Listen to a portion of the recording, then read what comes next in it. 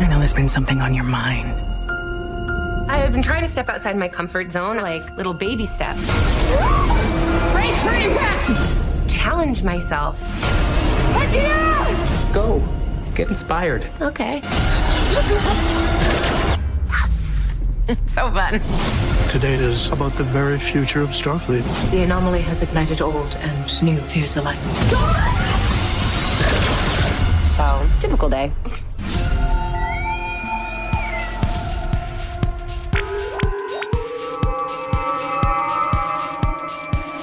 Transfer complete.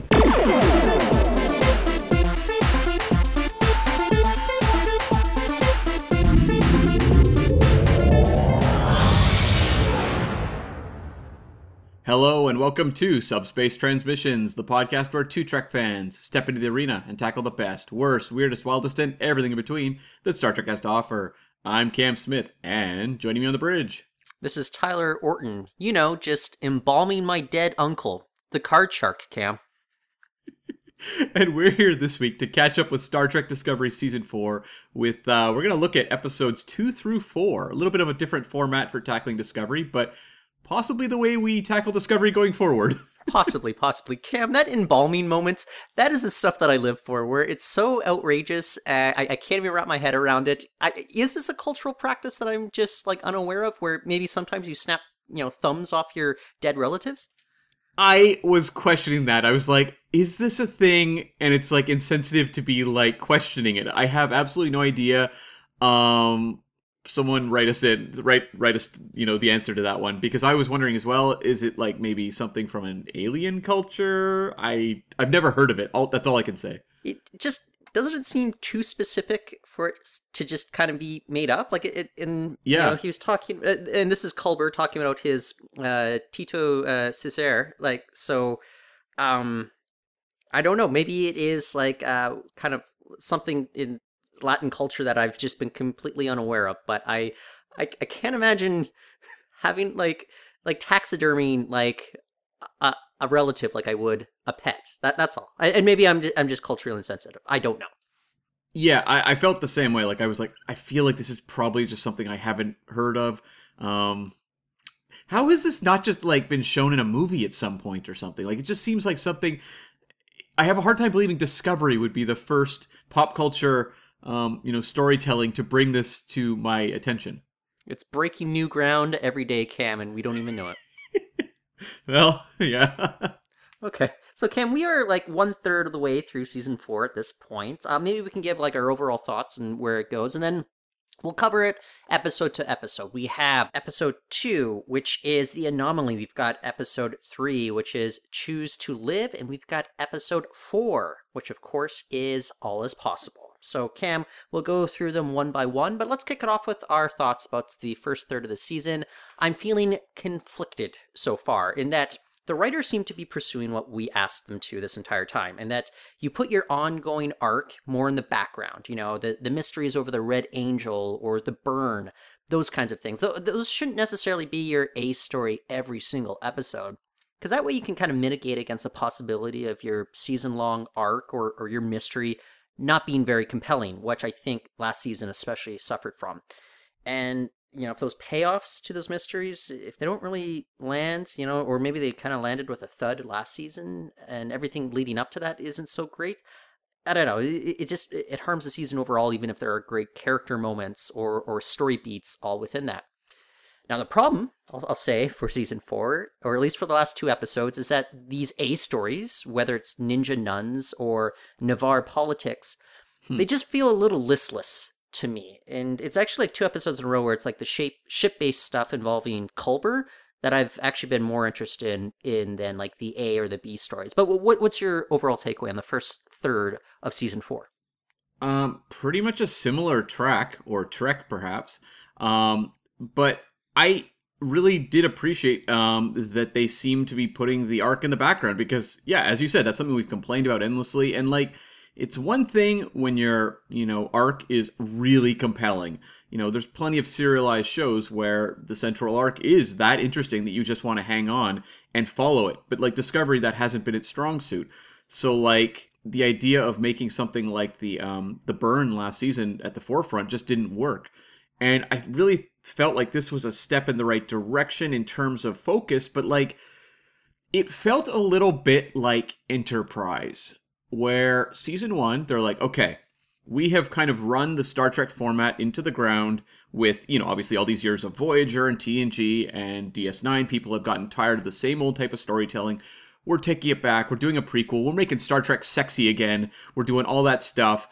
Now here's some episodes just like everything you've watched before. And like, it felt like Discovery was doing what we'd kind of like to see, but there was nothing about the stories, particularly in the second one we'll talk about today, that grabbed me at all. I thought the most recent episode, episode 4, was a closer step in the right direction, but I kind of appreciate they're making baby steps towards something that at least works maybe a little more for me personally, but they're not there yet.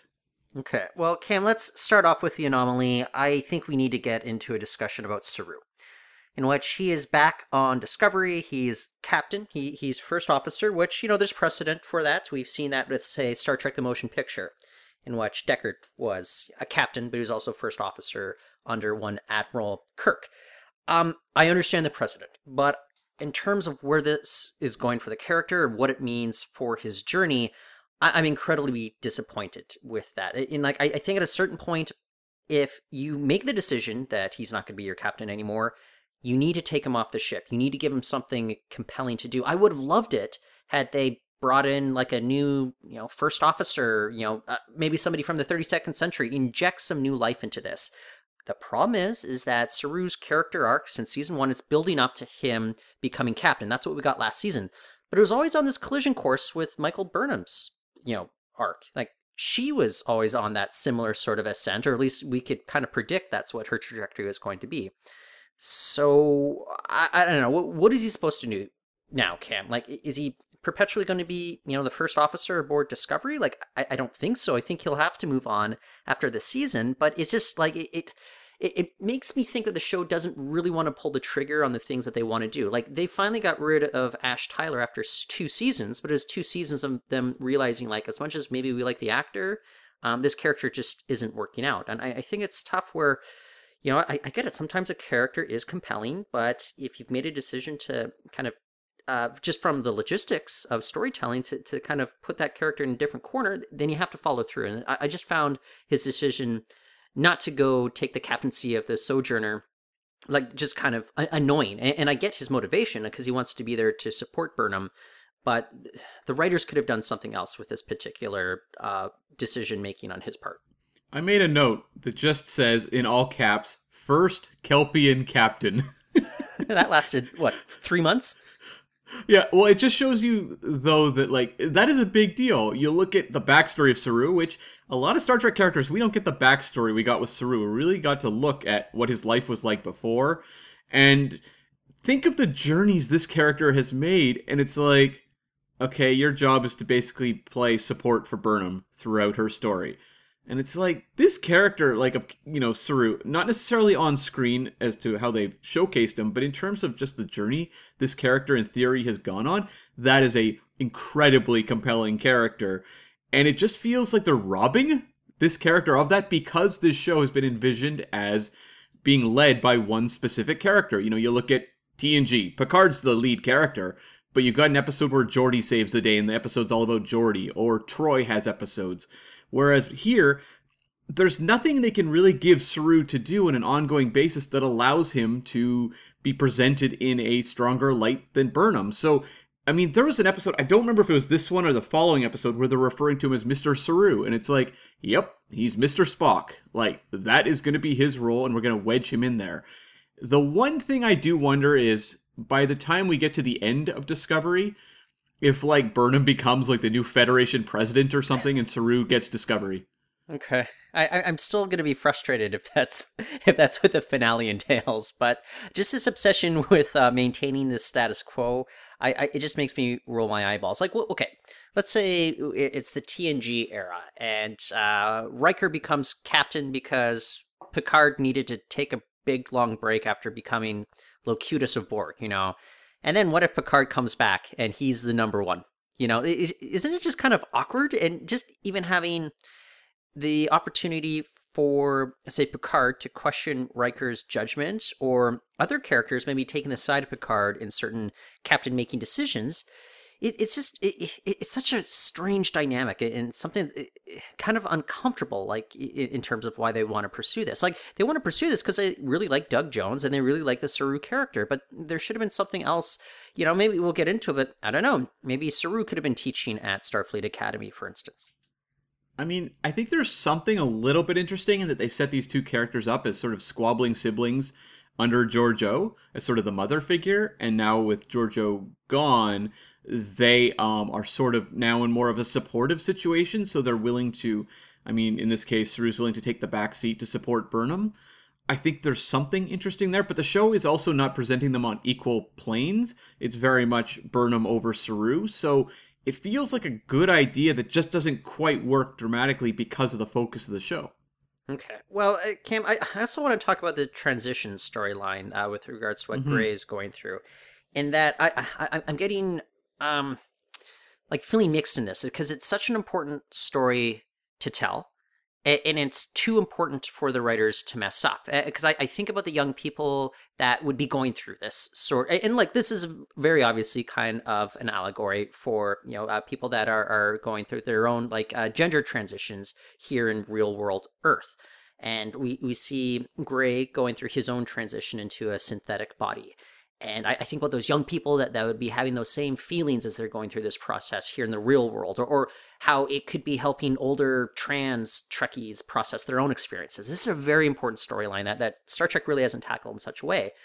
But the frustration here is they still haven't addressed kind of the constitution of Gray. And there's so many lingering questions about Gray. You know, like consciousness is stuck to Adira. Why? How? I don't know. The writers don't seem as if they ever want to explain it. I think this sort of stuff matters. It's kind of like very bizarre that they did not even address this by the end of last season. Like, what if last season did not end with any sort of revelations about the burn? Like, what if we didn't know how the burn was going to end, or what I would the have cause preferred of the that. burn? Yeah, okay, that's true. You know, but there's also just these weird lingering questions about like, where does Gray go when he's not around Adira? Does Gray have permission to just pop up in front of Adira at any time? Do they have some sort of kind of agreement or arrangements?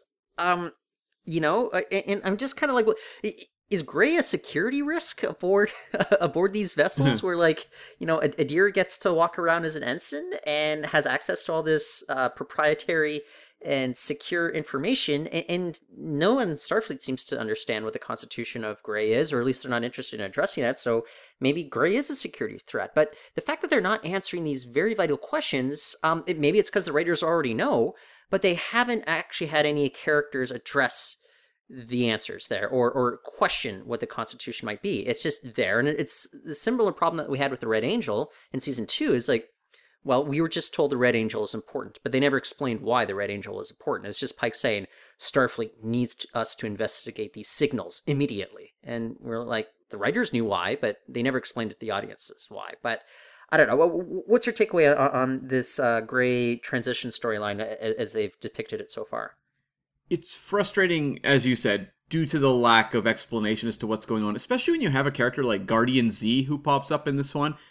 There's no reason you couldn't have had a brief scene with Guardian Z throughout last season to sort of explain what's going on with Gray. Like, we're not asking for an entire episode built around this, although I would have appreciated one. It would have helped. But you just have to give a little bit of explanation to guide the audience to understand exactly what's going on. It would have been important. As for the story itself, like, I think it's really important that Star Trek did this. And I remember quite a while back on this podcast, we were talking about Star Trek's place in pop culture now, which was probably like 2017 or 18 versus the past. And I think I said something along the lines of, I don't think Star Trek will ever be bold in its sort of progressive messaging again, because now it is such a expensive property that it's going to have to play it safe. Whereas in 66, it was an unknown quantity and they could be a little more risky. And I look at this episode, I see the rating bombings going on things like IMDb, and I do give CBS and Paramount big props for saying, we're putting this out there. We, stand behind our actors, we stand behind the story, and we don't care what anyone thinks. Because I genuinely didn't necessarily expect that from a franchise this major nowadays. And that's what makes it even more frustrating, is because I think they are treading on kind of messing the storyline up. And I wonder how this storyline is going to age, in that when, because let's be honest, if this storyline was made 30 years ago, there's no way it would ever air on TV. And the fact that we can get this on TV, tell these stories that had never been told before, that's important. But I'm very fearful about how well it is going to be remembered, in how they handle all this. And I hope for the best, but I think one of the issues that we're still going through with Gray, the character, is it's pretty much Saint Gray. There are no flaws with this character. Although I did get a laugh when Adira said, "Being there for people has always been your thing," and I kept thinking about, remember last season when Gray disappeared without explanation for 5 episodes in a row, and that really hurt Adira's feelings. I was like, huh. Yeah. Okay, so maybe that's Gray's flaw. I don't know. But it's I hope they stick the landing. They haven't done anything super egregious. It's mostly kind of more narrative sticking points that makes me concerned. I'm getting less and less convinced that they are necessarily going to stick the landing here. I'm just a little concerned, that's all. Is it really possible for them to really stick the landing in a big way when you're kind of shuttling this to your B or C story, depending on how you're looking at this episode? This does feel like the sort of thing that should have been the focal point of an episode. I know, and but I do appreciate that. Yeah, that's actually a good question. Should this entire storyline from what we've seen from episode 1 through 4, in which Gray is going through this transition, should that have just been episode 2 or 3? Should it just have been the A story? Or is it better that they are having this take place over a longer period of time? And I know it's only 4 episodes. They all probably take place within a 6-week time period. But I wonder if that kind of showcases maybe how a transition isn't an immediate thing. If it was a TNG era, you'd have a transition episode and that would be it. They never really address it again. So I feel a little conflicted because I can see both sides of the argument for pursuing it narratively this way. Yeah. I just wonder if we should have had a more focused episode on the transition, and we can deal with all the stuff leading up to it and out of it. But it just feels like the way that it kind of wedges some of these sorts of stories into kind of backup stories to support the main one. It's I feel like that's a bit of a miscalculation, especially when you look at just the history of Star Trek, where you'd have your A story and then the B story was usually something kind of minor, I don't know, Geordi trying to solve a gravitational anomaly or something like that. And this feels too major to put behind, the book and story here, and also the Saru stuff.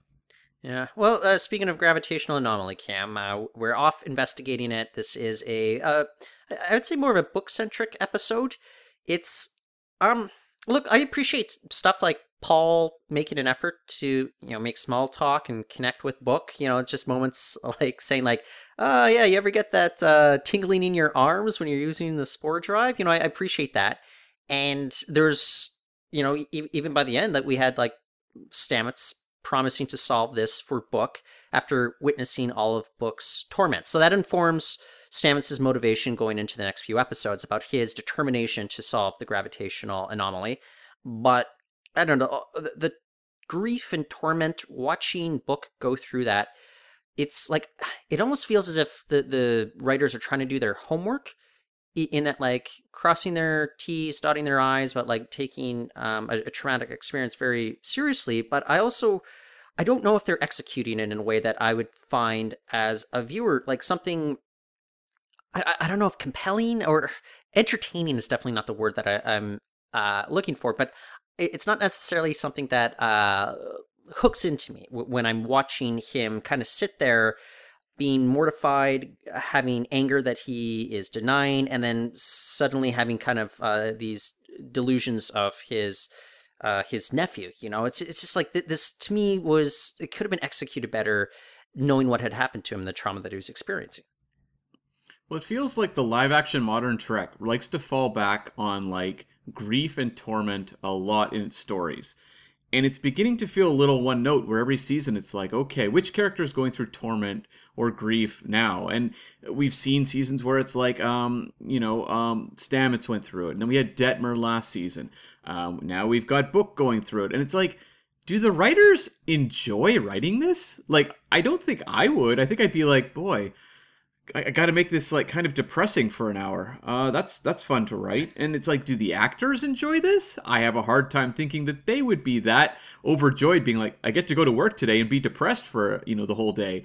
Like, I wish Discovery would maybe look at kind of the spectrum of possibilities for emotional journeys characters could go through that don't necessarily fall back on grief and PTSD and what have you.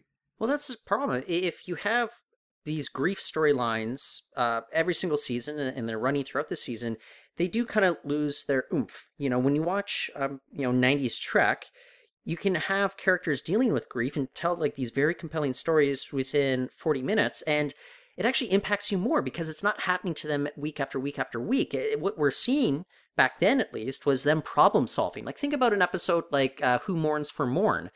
You don't have to have Quark, grieving for him to be a compelling character. He's problem solving in what's arguably a lighter story, but that's actually far more compelling to me when we have the characters trying to solve problems and solving problems within like a psyche with psychological issues, which even last season with Detmer, they actually kind of resolved it in a very flippant way, and then all she needed to do to get over it was just fly Book's shuttle really close to the Orion like ship, and I was like, okay, well, there you go, psychological problem solved. Like, I don't know, so far I know this must speak to a portion of viewership out there.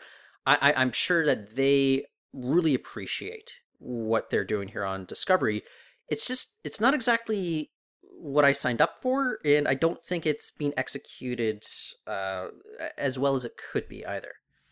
As a means of forging like a relationship between Stamets and Book, I'm kind of interested to see where that goes, because they're two characters who obviously haven't spent much time together, and that's one of my favorite things is when they start pairing characters together who we don't see together that much. And I thought they were kind of fun here. I'm hoping we can get over this sort of hump and, hopefully get to a next stage of what this relationship could be going forward, as well as, we'll talk about Culber and Book, in the episodes we'll cover going forward. But like, it was just weird that like you had lines like Stamets referring to himself as his tether, and it's like, we've had this tether motif come up multiple times on Discovery. It's a little weird. And also, I just genuinely was annoyed when Stamets says the reason he never really talked to Book was because you remind me of how helpless I was when it came to him saving, Stamets' family. And I'm like, this is all off-screen storytelling. We never had any evidence that Stamets held any sort of grudge, not to reference the cat, but any sort of personal grudge against Book. And it's like, don't do that. Like, don't just throw out a line that's very important. Like, if he had these sorts of feelings towards Book, that's the sort of thing you want to see explored in some facet of the show, not just tossed off as a line to kind of retcon why these two characters haven't talked. Well, Discovery continues to have the show don't tell problem, is they keep telling rather than showing. And, I think they've actually gotten a little better over the past few seasons, but they keep defaulting to this and kind of almost retconning character motivations, and it just doesn't really ring true, and it doesn't feel earned either. But one thing I did appreciate, though, is I kind of like despite the success of this mission, there's a futility to it in that they gather the data and they realize, well, how much can the data really tell us if it's just going to if the anomaly is going to set a different course at random, we can't really explain it. And like, I like that moment where they kind of had that realization, and then that pull-out shot where you go from Discovery and then you have this expansive look at this 5 light-year in circumference gravitational anomaly. I thought that was a very impressive shot for me personally. Yeah, I have nothing against the anomaly and the way they're exploring it this season so far. It's not something that they're pounding into our heads the way they did with the burn. But at least yet. But I did, kind of roll my eyes when they said something along the lines of the anomaly is like none our galaxy has ever faced in terms of threats. And I'm like, I've heard this a few times before Discovery. A few times now. What'd you think of the Admiral Picard shutout in sickbay? It was fine. I like that the characters didn't immediately go, you don't know who, Admiral Picard was? He's the man who blah, blah, blah, blah, blah. It's like, I like that they were kind of like, yeah, some guy named Picard. I didn't know what to make of seeing the Golem bodies from Picard season 1 again. It was like, wow. I just never really thought I would be back here so quickly, but here I am. Yeah. I don't know. I kind of cringed when Culber was like, Admiral Picard was his name. Just like, no one talks like that. Come on. I do all the time, Tyler. That's true. Cam was his name. He talks like that all the time. By the way, I did appreciate as well that Saru referenced staying in touch with Su'Kal. Sure. Councilman Saru. There are mentions of Su'Kal in like this episode and the next one of just random characters being like, hey, say hi to Su'Kal. Cam, if Su'Kal gets his own action figure, will you buy a Su'Kal action figure or any Su'Kal merchandise at all? Oh, that is a great question. Like as a joke, I would, listeners, obviously as a joke. Yeah. I would 100% buy a Su'Kal t-shirt. If it was him doing that screaming face, oh, you have my money. I might buy multiple t-shirts, one for each day of the week. The action figure, probably. I would probably buy it too. Okay. Well, I'll put that on your. I'll keep that in mind for your next birthday or Christmas gift or whatever. So. Well, now I'm thinking about actually just designing the shirt myself and getting it printed. Yeah, might as well. Is it just that image of him screaming? Yeah, totally. Okay. I'm trying to. There must be a good Su'Kal like pun. Like Su'Kal you later. Oh yeah. Yeah, him screaming and it says Su'Kal you later. Yeah, Su'Kal of the Wild. Anyway. Yeah. That Get Smart Cone of Silence, in which we had Burnham get a secure line on with Book. It kind of made me laugh, cringe, though. That talk therapy.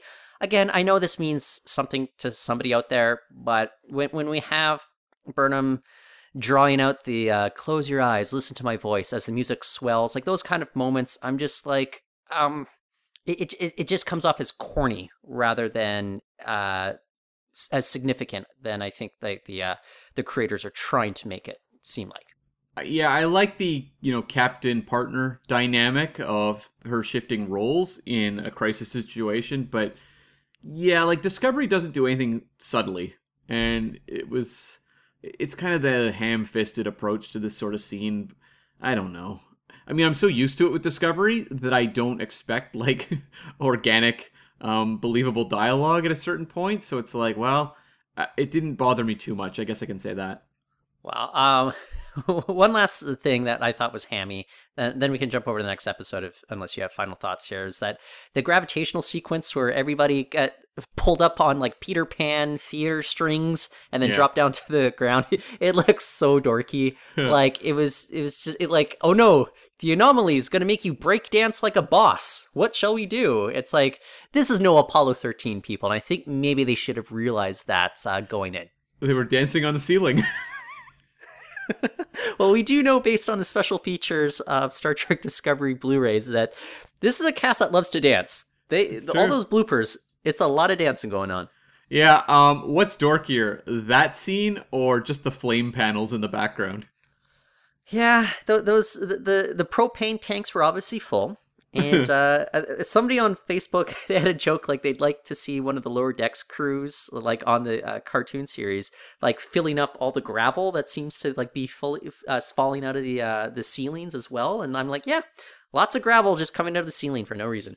Yeah, it's kind of like the the falling glass in Generations when Troy is crashing the ship. It's like that, but worse. Yeah, those ship designers maybe a little bit too much into the stylish sort of damage rather than anything that's more practical there as well. Someone who's good with computers needs to go and add flame panels and falling gravel to like a TNG clip or something like that, where it's Picard and crew on the bridge. That'd be fun to watch, you know. Yeah. But they all have to be the exact same pattern. Yes. You know, just as like these flame panels are clearly timed, and that's why it's like we mentioned it in the premiere, but it continued on throughout the next 3 episodes. Though it's like if the camera lingers on a character long enough, you can see that the flame panel is going off like every 7 seconds. Yeah. Without, you know, any sort of break. Like there's no randomness there. So kind of like it looks dorky. It's full Rammstein concert, yeah. There you go. Cam, choose to live. We've got the Quat Milan, Nicki Minaj, I forget. Yeah, but the Romulan ninja nuns are back. I think the writers think that these folks are way cooler than they actually are, but watching Michael Burnham's 65-year-old astrophysicist mother just kick some ass, that's interesting to watch. I still don't understand why she would choose to hang out in this nunnery rather than spend time with the daughter that she had to like unwillingly abandon, 30 years ago. That's never going to really make sense to me. She took an oath. So what? I think her daughter would be more important to her. But Cam, I don't know. Like we start to get into this more episodic story in which we have to go find out why this other Quat Minaj nun was stealing dilithium, and I'm okay with that idea. I never really cared about why though. But although I will say that those aliens looked fantastic though. Like when we got the close-ups, and they look distinct from other aliens we've seen in Star Trek. So that was something to consider. But this one just didn't quite land for me. No, it didn't get off on the right foot for me really either, where it shows, the USS Credence, and there's like the commander walking down the hallways, these dilithium thieves beaming, and suddenly this guy goes into full martial arts mode. And it's like, it looked so deeply silly that it really made me reflect on Discovery just as a whole, where it's very self-serious about itself and incredibly earnest. It has no sense of irony about really any of its kind of often operatic emotional moments.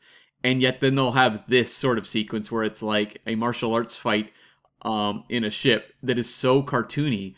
And it's like they don't seem to realize that tonally they're all over the place. And just the entire idea of this character, like the mystery aspect of it was okay. I didn't mind the idea of bringing the Quat Milat back. I did think it was notable. We had 2 episodes in a row that really tied to Picard mythology from season 1 Picard. But it was ultimately season 1 episode again. It was Absolute Candor, right? Which set up the Quat Milat. I just wanted to ask you that so I could hear you mispronounce Candor once again. Oh, did I do it? Did I mispronounce it? Of course you did. Awesome. Good to know. Yeah. Go on. I'm sorry. I was just being a jerk. But the idea of just kind of further exploring that mythology is okay. I just found like ultimately the end game as to where we were going, where we're sitting on this kind of grungy gray moon/ship planet thingamajig, trying to thaw out some cryo frozen aliens. I was like, this feels kind of flat. Like, it doesn't feel like we built to something particularly interesting. Kind of what I was referring to earlier when I was saying about Enterprise being this whole new type of show and then giving you kind of forgettable Star Trek-y stories. That's what this felt like, with a bit of a dose of silliness mixed in. Okay, but Cam, when Tilly says to Burnham as the aliens make their way off this moon ship, she says, they're on the path they were meant to be. You gave them that. And then Burnham turns to Tilly. We gave them that. We gave them that. I'm like, no one talks like this. What? Who's writing this garbage? I have no idea. Like, that's something that I just keep noting with Discovery, is a lot of the dialogue feels awkward. And I mean, you can look at Original Trek, which has a very stylized language to it, whether it's TNG or the original series, and everything since then. But it feels like Discovery wanted to get away from that sort of language, because it is different than what those earlier Star Trek shows were like. But what they've stumbled across often just feels very hackneyed as opposed to stylized. Yeah. Okay, so if you go to the next storyline, outside of the jabroni stuff, hilarious name, by the way. Then we're following Stamets on Navarre. Cam, how do you feel about having to call Navarre, or having to call Vulcan Navarre now? I guess I'll get used to it at some point, but it is a little bit of a stumbling block for me often. Okay, I'll try to keep calling it Navarre, but there was like kind of that funny moment there where the Vulcans start meditating on the information that they were provided, and Stamets says, "Science first, nap later." Like, that was a great line right there. But okay, let me ask you this though, because the Vulcan or Navarre president seems to be very involved with a scientific topic that's going on here. And let me pose this: let's say she's got that mind meld going on, right? Let's say it's the Earth equivalent of a interrogation, right? Yeah, it's not perfect, but what if one Prime Minister, Justin Trudeau, was performing interrogations on conservationist truckers from other countries to figure out something to do with climate change, Cam? Isn't that a little bit below, like, the Prime Minister's pay grade? Like, why would Trudeau be doing that, Cam? I have no answer to this. Why is the president of Navarre doing this, Cam? Why is she even there? I guess because they didn't want to create multiple Vulcan characters for the show. It's the, I guess, law 100%. Law of economy of characters, where it's like, we don't want to have 3 or 4 Vulcans fulfilling the various functions, so we'll just get this one character to do all of them. It just seems as if this president has nothing on her plate, and like, just in terms of scheduling, like, she is, just hanging out. Next episode is very funny when, like, Saru just kind of popped into her living quarters unannounced. I'm just like, doesn't she have a security detail or anything? And we also had Book walking in on the Federation president, the Navarre president, the entire Admiralty, as well as Starfleet. He just kind of popped in at Starfleet headquarters. This guy is a trucker. He's the equivalent of a trucker, and he just kind of walks in.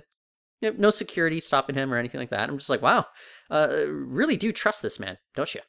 Yeah, it is a little strange. And this episode, like, this story beat kind of grated on me a little bit, because it's so much about meeting with the Vulcans to talk about solving the anomaly, but we know the anomaly is not going to be solved in this episode, so it feels like wheels spinning for a lot of it, because clearly that sort of thing is not going to be really resolved until the point of, I don't know, episode 12 or 13 this season. Yeah, that's totally true. Although, we do have moments like your emotional response to factual analysis is highly illogical. That's kind of the best Vulcan moment that we've gotten in quite some time. Yeah, and it did give us some catharsis to the Book grief story. We still have more of it to come in the next episode, but, like, I thought, look, this whole storyline is something that, like, is not my favorite thing to see in Star Trek, but, like, I wouldn't say it's being acted badly, and I thought, like, they pulled off that one little moment of the mind meld fairly well. Like, it was not, wonderful, but I appreciated that they at least did what they could with it. There's a nicer way to say it. Yeah. One of the ongoing arcs, so that what we are seeing is how skeptical Burnham is of the Federation president. And we always know that Burnham is always right. Mm-hmm. And the reason why this is awkward is Starfleet is a scientific/paramilitary organization. And we have a Starfleet officer, a captain of a ship, constantly questioning civilian rule of a military organization. And we actually had to have Vance use this very, very weird analogy about how, Burnham, you're first chair, but she's the conductor.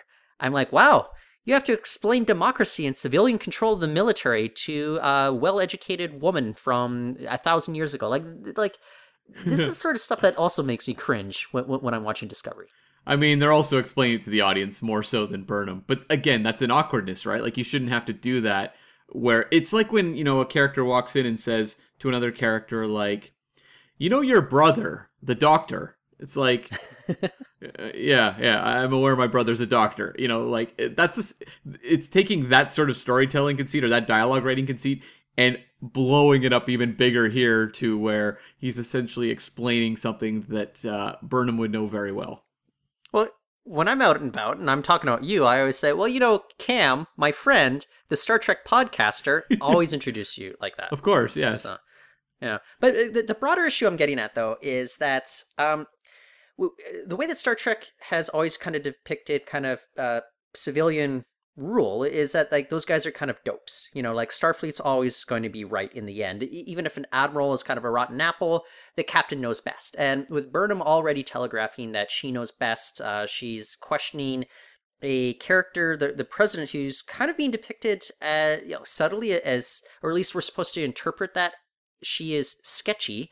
It's one of those cringe storylines where I'm like, okay, so the lesson is we have to trust Burnham's hunch no matter what. And that kind of, I don't think we're in a period of time where democracy should be under attack by, you know, the writers on Star Trek. And I don't think that's their intention, but that's what they're getting. And that's why when Ron Moore went forward with the reboot of Battlestar Galactica, he made it his mission to have kind of the democratic rulers of this fleet be just as important as the military rulers. And you'd see both of them would screw up, and both of them have equal says in what would go on. And that's kind of a balance that we really don't have in Star Trek. And I think it's kind of a poisonous message that it's sending out to people, and that, you know, there's kind of this authoritarian bent towards Star Trek that we've discussed before in the past, but I don't like where they're going with this storyline with the president, or at least what they're hinting at. My only hope is they kind of subvert my own expectations and they surprise me where they inevitably, or where they will eventually land, maybe by the end of the season. Yeah, because I like the idea of the Federation president being a character, ongoing character on this show right now, especially with the storyline like we have here, where the Federation's been devastated and we have to repair it. I just wish we could look at more of a problem and let that character be someone who maybe there is some headbutting just in terms of strategy or, you know, philosophy about how to do this, but not be portraying it as sort of like, this person may be a villain or maybe they're not. You know, like, I would like to just play them as an individual who's good at their job, but maybe doesn't necessarily agree with how to get the job done with Burnham. That's more interesting to me than what they're doing here, where, like, I don't think they're going to go a villain route or anything, but they often portray her in a way that almost gives you mild shades of, like, you know, Kai Wynn or something, where you're like, I don't know that I trust this character. And I think right now it would be more interesting to have a character we could trust. Well, I know. It's just, we're supposed to be constantly questioning her intentions because our main character is. And that's what an audience is naturally going to do. And I just don't think that's the message that we need right now. No. A couple final thoughts, at least from me on this episode, is sending Tilly on a combat mission because her craft dinner sucks. Interesting choice on the part of the writers. I guess, you know, she needs to get out of her comfort zone for whatever reason. I guess we'll find out more in the next episode. They give her a sword, and guess what, Cam? She's not trained in it, and she doesn't do very well with her sword. The other thing, this is one of those kind of weird things that I'm so OCD that I need to hash this out and kind of get your thoughts on this. But remember when we were watching Gray's synthetic body, just kind of on the slab there, and it says patient : Gray, Gray. So is his name actually Gray, as in the color / shade, or is it a translation for the word, the Trill word for gray, you know, or is it a coincidence that, you know, we have such a word in the English language, and that's just kind of the transliteration, that there's just kind of, it just, the Trill name just sounds like our word for gray, and it's spelled like that, you know, on the screen. Like, what's your takeaway on this whole gray name thing that I'm obviously getting way too obsessed with to a very unhealthy degree? I'm going to assume it's a Trill name that just happens to coincide with a English name, because I just look at the history of Trill characters, you know, Jadzia, Ezri. I think Discovery often stumbles when it comes to just keeping continuity with some classic Star Trek stuff, but I'm going to give them the benefit of the doubt that they got this right. Well, I think I know the reason why they wanted to do this. Remember we had last season episode Unification 3? Yeah. I think they're setting us up for Shades of Grey 2. Oh my goodness. Oh my goodness. Is that the finale? Okay, I can't wait. That'd be the best finale ever. Is it just a clip show? Yeah, but it's only clips of Okay. like this season. Okay, I'm down. It all takes place in that real pimping lounge that the Discovery crew suddenly has access to. It's like a fireplace and everything, which I was very impressed by. Yeah, and we got darts back on Star Trek for I think the first time since DS9. I am down, like a dart clown. I don't think they ever played darts on Voyager, did they? Oh, what about in was it Chez Sandrine? That's what I'm Or wondering. was that just Pool? I think it was just Pool there, and I don't think we saw darts on Enterprise. I don't think. I don't think so. Okay. Yeah. Okay. Now, one last thing about Gray. Now, I think an interesting storyline, one that would be incredibly problematic, and I'm not suggesting that they do it, but just something that got me thinking more in the sci-fi sense, is his consciousness is transferred into a synthetic body. What happens if, like, this synthetic body starts having problems? You know, like, what if, like, I don't know, fingers fall off, or it can't process certain colors, you know, on the spectrum, that sort of thing. I think it's way too problematic, because what you're saying is like this trans character is in a new body, and this body it keeps malfunctioning. I think that's not a storyline that you really want to pursue from like an allegorical perspective, but that's just one thing that popped in my head about kind of a sci-fi conceit that could happen. Maybe, I don't know, in Picard season 2, as they address Gollum Picard and him being in his new body. I don't think they actually will. I think they just kind of want to forget about that, though. Yeah, well, they do have the line where they talk about this technology was not necessarily successful most of the time. So it seems like Gray is one of the few that would have these bodies going forward. So I don't know if Discovery will introduce some sort of issue there. Like, I'm hoping they just kind of go, once we've got Gray and the form we'll have in the, you know, this episode and the next episode, we can just move forward and actually develop Gray as a character and explore his journey going forward. I think that's way more interesting. But it seems almost like they've written themselves in a little bit of a, almost like a teaser potentially for problems in the future. Yeah. Okay. Well, if we want to jump over to All Is Possible, unless maybe any final thoughts on your part, feel free to interject. But I can appreciate that they are working hard on this theme that they want to convey this season, which I think they were unsuccessful last season. Recall that in season 3, they wanted it to be about connection. But I think they realized that they weren't effectively conveying that throughout the season, or at least in a compelling manner, because by the end, you literally have Michael Burnham doing her final captain's log, screaming at the screen, what the world needs now is connection. Connection is what connects us. Connection. Here, you know, instead of just banging our heads in the final moments about that, they keep bringing up this thread of uncertainty. And I like this theme. In that, like, we're in this pandemic era where there's so much uncertainty. We even have this new Omicron variety that is emerging, and there's just uncertainty over that as well. And so as long as we have those few weeks, back in the summer where we thought we were getting things under control, then the Delta variant emerges. Then everybody's all vaxxed up. Cases are going down, at least here where we live in British Columbia. And now this Omicron threat kind of emerges. And it's all this uncertainty about, like, when will life start feeling a little bit more normal again? And I do like that they're pursuing this. I hope that it kind of, once again, sticks the landing by the finale. But so far, I do appreciate what they are trying to convey. And they continue to do that. Even with, like, Tilly's storyline here about, like, how she needs to get out of her comfort zone. I have to say, I don't like Tilly's storyline in this episode. I thought it was very cringeworthy with those bratty kids who really just needed to learn a lesson. It seems like every single trite Starfleet cadet storyline we've already seen in Star Trek before. But what about your thoughts on All Is Possible? Where, again, we have the DMA more in the background, and we have more kind of Navarre politics going on here. I think this was my favorite of the 3 episodes from this batch we're reviewing today. I was maybe a little more positive on the Tilly story. I agree with you. It was the sort of thing we've seen before with these kind of cliched characters bickering.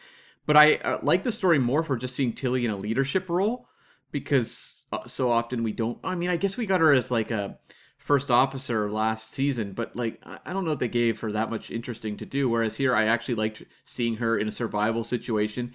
You know, I was making notes. It reminded me a little bit of like a Galileo 7 story or The Good Shepherd from Voyager. And I liked the way that, you know, she was problem solving throughout. And it struck false notes. I'm not going to lie. I cringed and rolled my eyes when we got to the end and all the cadets are laughing together. Never mind that one of them is dead. Well, that, in all fairness, that was a lieutenant. Sure, but like they were really I know. chuckling it up there. And it's like mere hours ago, like one of the guys with you is dead. It's like a little strange. And also, why would any of these people join Starfleet if they were so uncomfortable being around other species? Yeah, I have no idea. Yeah. It also got me thinking about that short trek where they're playing that very sociopathic experiment on the cadet, making her think that her husband was killed, and she still had to make the right decision about the hooded Pike, the space hood. Yeah.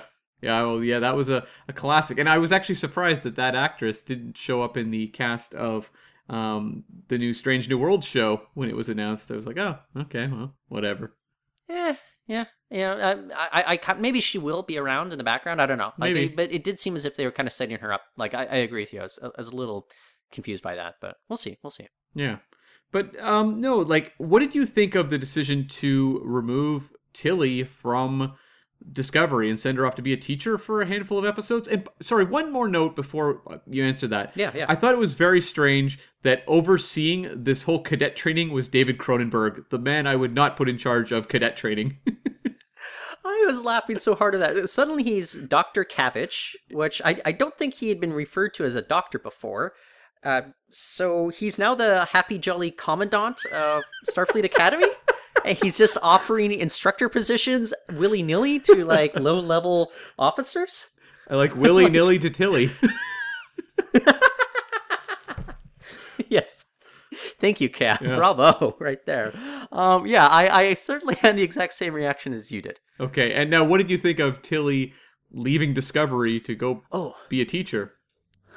I'm cool with it. Like I think you need to take characters into other places, because I think the writers realize that giving her the XO job, and then the first time she's actually in the command seat, she loses the ship. And again, it's not really her fault, but it still makes her look like a dope. And at least she was acknowledging, like, kind of that imposter syndrome that maybe she was feeling early on after getting that, you know, that promotion to lieutenants. I get that. And get her off over to Starfleet. Like, get her doing something different. If maybe there's not something super compelling on the ship for her to be doing, and I'm not talking about from a narrative storytelling perspective, but from her as a character for her own personal growth. I'm down for that.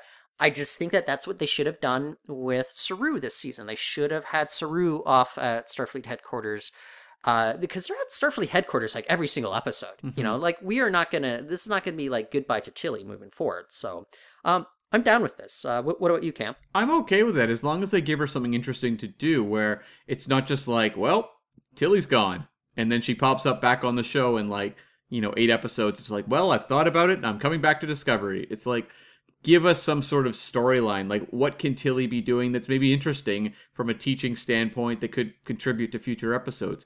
That's kind of the problem with Saru. You know, he's off the ship, and we get some footage of him in a council with Su'Kal a couple times, and he's back on the ship. So, yeah, let's flesh that out so Tilly's actually doing something that's interesting and contributes to the story. Although Kovich's reasoning for it was amazing. His line delivery, where he says to Tilly, you know, I took an interest in you and your crew. It wasn't just because you were in a 930-year-old starship and had never heard of the burn. And I was like, oh, dude. Give it up. No one cares about the burn. That story sucked. Let it go. Let it go. Let it go. Let it go. Okay.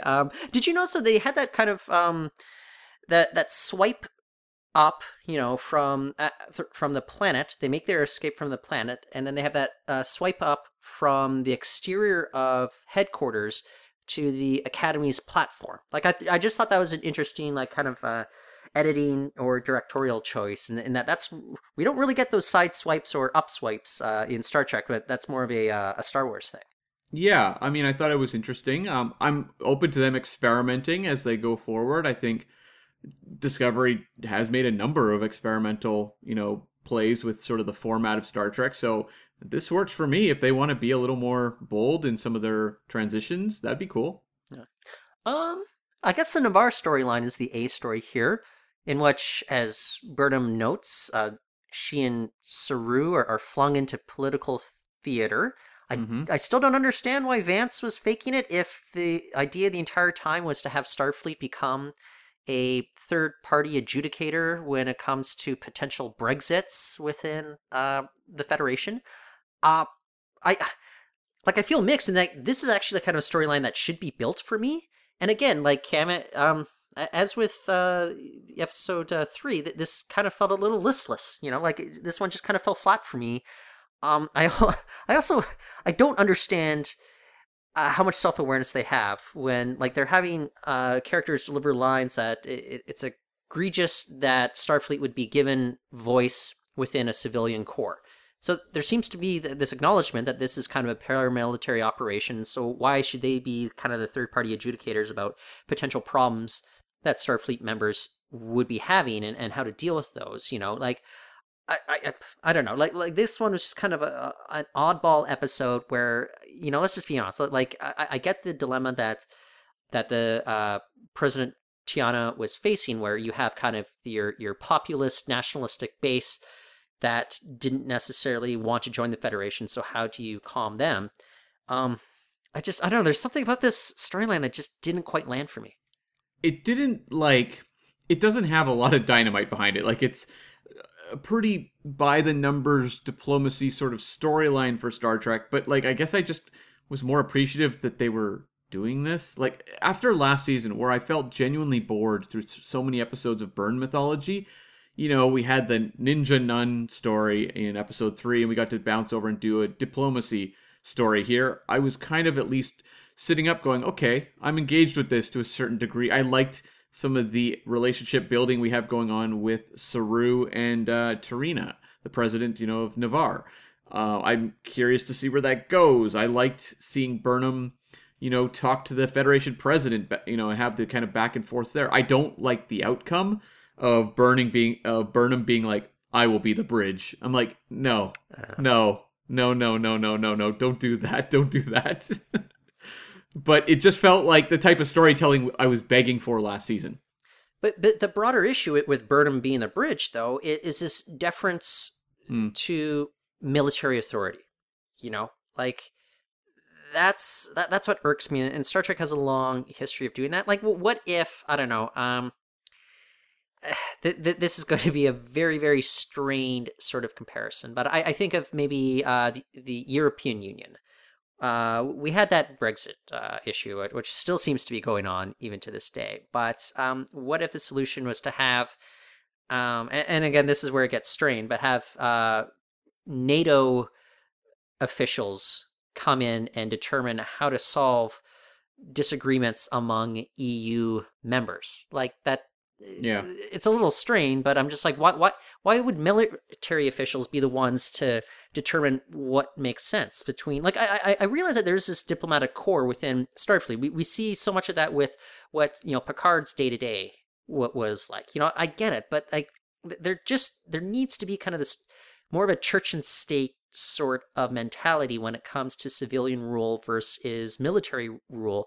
And I don't know. They've always, Starfleet and just writers within Star Trek have always kind of like struggled to really draw where that line is. Whereas in Battlestar Galactica, they did not. Like they depicted it like quite well in a very compelling manner. I feel like Discovery is often a show driven more by emotion than logic, and you just look at like a lot of the storytelling that seems to be the case. And I genuinely don't think they really grapple with like the connotations you're talking about with stories like this. Do you? Like, to me, it feels like they're looking at it as like Burnham is going to heal everything and we'll all be happier afterwards. Like, I don't think they're genuinely considering the real world implications of this. They're thinking very more narrow character-based stuff rather than, as you said, kind of the broader implications of it. And the broader implications are just like, well, this is problematic, and I'm just kind of like, Like we've discussed this before. It just seems as if Discovery too often kind of scratches the surface of issues that would have been drawn into much deeper on, say, another series of Star Trek. Well, like, if you had this same sort of story on TNG, they really would have dug into it, especially if you've got Picard in the Burnham role. Like, it would not be this clean cut the way that this presents it. And this also felt like, and I know it's not the case, but like, you think of the way this show was set up with Burnham being this human who was raised on Vulcan, and it feels like it's engineered to bring her to this specific position to be negotiating peace. And I don't think that's the case, considering the tumultuous behind the scenes and just the chaos for those first handful of seasons, that I don't think that's the case by the time you get to season 4, that this was all engineered from day one, but it feels like it was. I know. So a couple final points I want to make on this episode, and it's kind of a weird question, but I think it's a very important one. Are Gray and Adira, are they intimate in that, like, they seem more like friends, not lovers, like, from my perspective. Like, that's just what I'm picking up. I have no recollections of them kissing, like, just as an example.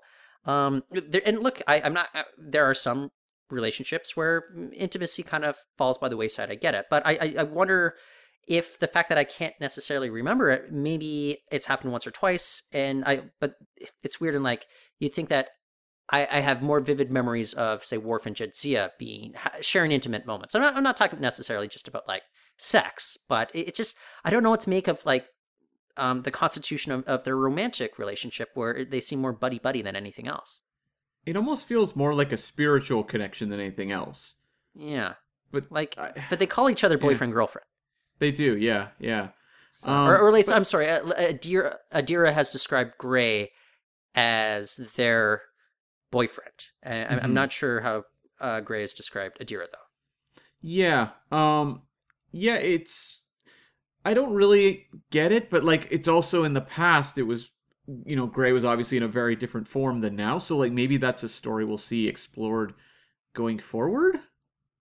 But like, why not even like a kiss in this episode where Gray has his body now? But don't you notice there's like very little of that with like Burnham and Book as well now? Yeah, but I know for a fact that they are intimate. Yeah. I don't know that for a fact with Gray and Adira. No, that's very true. Which I wonder if that's one of my concerns about them kind of biffing this very important transition storyline and depicting, a non-binary trans couple, normalizing it, and I think that's like, I hope they normalize it, but I don't want them to treat this relationship with kid gloves. Like, they should be depicted as any relationship would, in which it has its ups and downs. Well, they did a really good job with Culber and Stamets out of the gate, and I think that's something you can look at and say, there's no reason you can't do that with these two characters as well. Yeah. Another question, how did Ensign Tal become an ensign? Didn't go through Academy, from what I understand. I don't have an answer for this. Yeah. It got me thinking after we saw this Academy storyline. I was just like, huh. And wasn't Tal like already an ensign by the end of season 3 of Discovery? Did we see that, or am I? Or, no, you know what? I take that back. Or I don't know. But what was your recollection? Season 3 is somewhat of a blur to me. I'm not sure. I'm thinking about that last moment, whether we saw Tal in a Starfleet uniform or not, when Burnham walked onto the bridge as captain. I can't. Yeah, I think so. Okay. It's because leading up to that, like, Tal had been... Okay. They grew up on a generational ship. They then ended up on Earth as a 16-year-old in the Earth Defense Force somehow. Okay. And now they're an ensign in Starfleet without going through the Academy. Like, maybe, I don't know, they had to take a couple, I don't know, some of those GED equivalent courses or something like that. I don't know. It's one of those things that the writers just don't seem to want to touch on. Maybe just getting into Starfleet's a lot easier now. You look at the cadets we saw in this one. really desperate for cadets and ensigns. I believe it. Yeah. Any final thoughts on this? I do have one final thought about the first third of the season, but just any final thoughts on All Is Possible?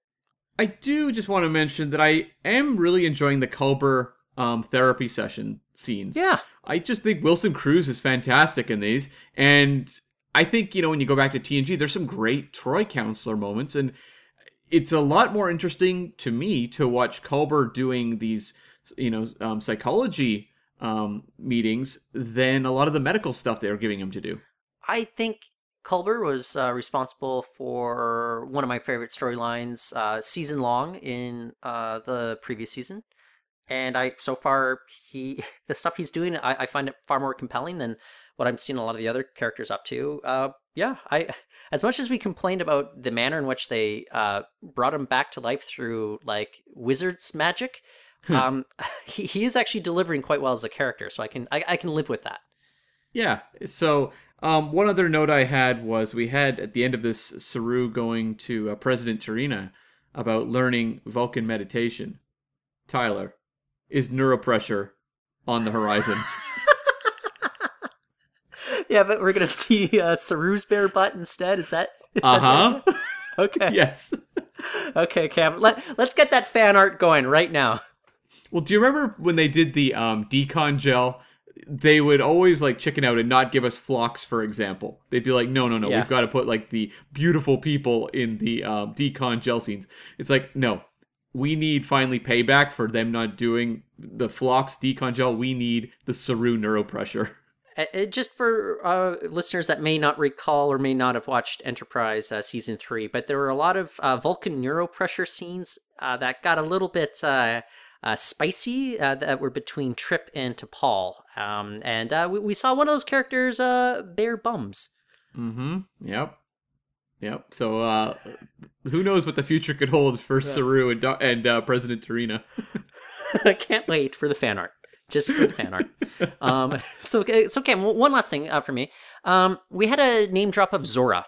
That is a name that we haven't heard since the Calypso short trek, and we were debating recently whether Calypso was just going to be written off and forgotten about. Seems as if they want to address Zora and Calypso, and I think they were kind of telegraphing that with the dots last season.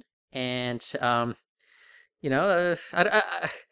these are one of the threads that kind of irritates me, and that it doesn't really seem to make sense. And it seems as if they are going to jam this square peg in a round hole no matter what. So I don't know.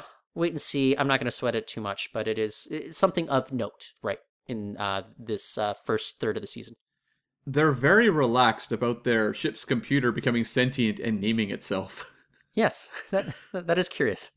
I mean, if I had like a super-powered spaceship that could be very dangerous if it fell into the wrong hands, and my computer is suddenly becoming sentient, I'm a little concerned. Not if you're on Farscape. Okay, I've never seen Farscape, so I'll take your word for it. Oh, I thought you were a big podcast sci-fi everything, Cam. Battlestar Galactica and all, right? I mean, I'm just too busy with Earth Final Conflict right now to pay attention to other things. Well, you keep running on a loop. I get it. I do. And Andromeda. It's never the final conflict. There's always one to come when you keep rewatching it. Yeah, it's always like the penultimate conflict. That's right. Okay, so overall, it's weird to think we're already 1/3 of the way through this season. They're kind of doing things that I like. I don't know if the execution is quite there, but so far I'm pleased with where they're going, although it was actually episode 5 of season 3 in which we have the seed vault, and that's where we determined that the show really started to lose the thread. And from from episode 5 on, it just the seams became very apparent and became looser and looser, and we'll have to see where it goes from here. I hope that from here on out it's not going to be like DMA is the A story. Yeah, because when you looked at episode 4 of season 3, it was the introduction of Adira and Gray, and that was my favorite episode of that season. And so I was in for a steep fall after that one. And so when I looked at this group of 4, I said, yeah, I'm liking that they are shifting it up a bit. They're not just focusing everything on these arcs. I'm hopeful we'll get some interesting standalone stories this season, but I am just always kind of waiting nervously for the gravitational anomaly to come and consume us all and everything that's happening on this show for the rest of the season. Yeah. I will put you on the spot, but I'll go first. I'm going to rank the episodes so far, 1/3 of the way through. So I'll give you a moment to think about that while I go through mine. But number 1 for me is episode 1, Kobayashi Maru. Number 2 for me is All Is Possible, which just aired, episode 4. Number 3 for me is episode 3, Choose to Live. And episode number 4 for me, or I guess rank number 4 for me, it would be number 2 episode of the season, The Anomaly. So 1, 4, 3, 2. 1, 4, 3, 2 for me. You know what? That's almost my exact order. I agree with you that like 2 is the weakest and 3 is just above it. I'm kind of up in the air with 1 and 4. The Tilly stuff worked for me fairly well. So like at the moment, that one's kind of maybe bumping that one into number 1, but it's very close to the premiere. Like I don't think there's a big gap in quality between those 2 episodes. I would just say, in a vacuum, like we watched the premiere episode and it made us, cautiously optimistic about where it would go from there. And I wonder if some of that cautious optimism has kind of dissipated a little bit with some of the critiques we've made. But just in a vacuum, I feel comfortable saying that episode 1 was my favorite so far this season. Right. I had a question for you, actually. When you watch season 3 Discovery, or as we're watching it now, season 4, does it feel like the same show you watched the first 2 years? No. And maybe we can have a discussion kind of pinpointing that, because it's hard for me to articulate at this very moment why that is. But it definitely does seem like a different show, and I don't think it's just the time travel stuff. No, I agree, and I can't exactly nail down either why it does feel different, but it does. When I think about, especially like season 2, the Pike stuff and everything, like I feel like what I'm getting now, just, I don't know, we'll have to explore that in the future because I can't figure it out. Maybe that's something that really won't become clear until we wrap season 4, I don't know, but it is something that I've really thought about in terms of, obviously my feelings on season 3, but just like sitting through these 4 recent episodes being like, this just feels very different from when I was watching Discovery, in 2016 or whatever it was, or 17, when I was watching seasons 1 and 2. I know. Yeah. Maybe I'll just point to something that Janine Smith, former guest on the show, had mentioned. But there's a certain gravity to, say, Jason Isaacs' performance and Anson Mount's performance that maybe we haven't necessarily had in the captain's seats. And I like, as actors, both Doug Jones and SMG, but I know what she's saying. Maybe some of that gravity is lost with their respective departures. And maybe we just benefited from having 2 very notable anchors 2 seasons in a row, and we just didn't realize it. Yeah, that's entirely possible too. Yeah. So, well, we'll have to see how season 4 shakes out, because like right now, season 4 feels a lot like season 3. Like the storytelling's different. I'm liking that they're shifting the focus, but just in terms of tone and feel, I feel like I'm watching the same kind of Star Trek I got in season 3. So I wonder if this, at the end of the day, could turn into a early TNG versus later TNG, where once they struck their vibe, they stuck to it. And I'm not bringing quality into this, just more in terms of like early vibe versus later vibe. Maybe that's what Discovery will be going forward. Yeah, that could just be the delineation point. So, we'll have to know for sure when we get to the series finale in a couple years, I guess. Exactly. Okay, so I think on that note, our assignment is complete. If you enjoyed listening to this podcast, we want to hear from you. Jump on over to the Facebook page at facebook.com/subspacepod. Tyler, what are we doing next time? Well, I think you and I kind of touched the surface on this, but we want to dig even deeper. But we're going to have a wide-ranging discussion about the nature of Starfleet. Cam, WTH is Starfleet? WTH? Yeah, we're talking about its mandate. It's both kind of diplomatic in nature, paramilitary in nature, as well as scientific in nature. And there's a whole lot of discipline issues going on here. And I think we want to have a discussion about what Starfleet is meant to represent and how its nature has changed quite dramatically from series to series. I'm looking forward to this one because we are Starfleet, Tyler. Oh, God. Okay. Yes. Yes. Okay. You can, of course, find us on the Twitter. I'm at Cam. V is in Vance's Symphony analogy, Smith. You can find me at Reportin. That's Reporton.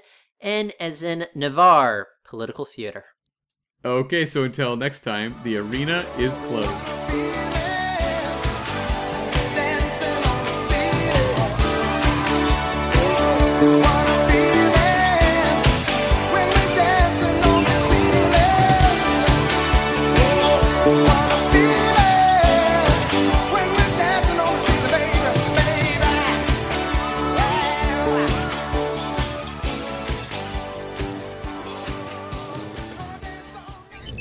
Transfer complete.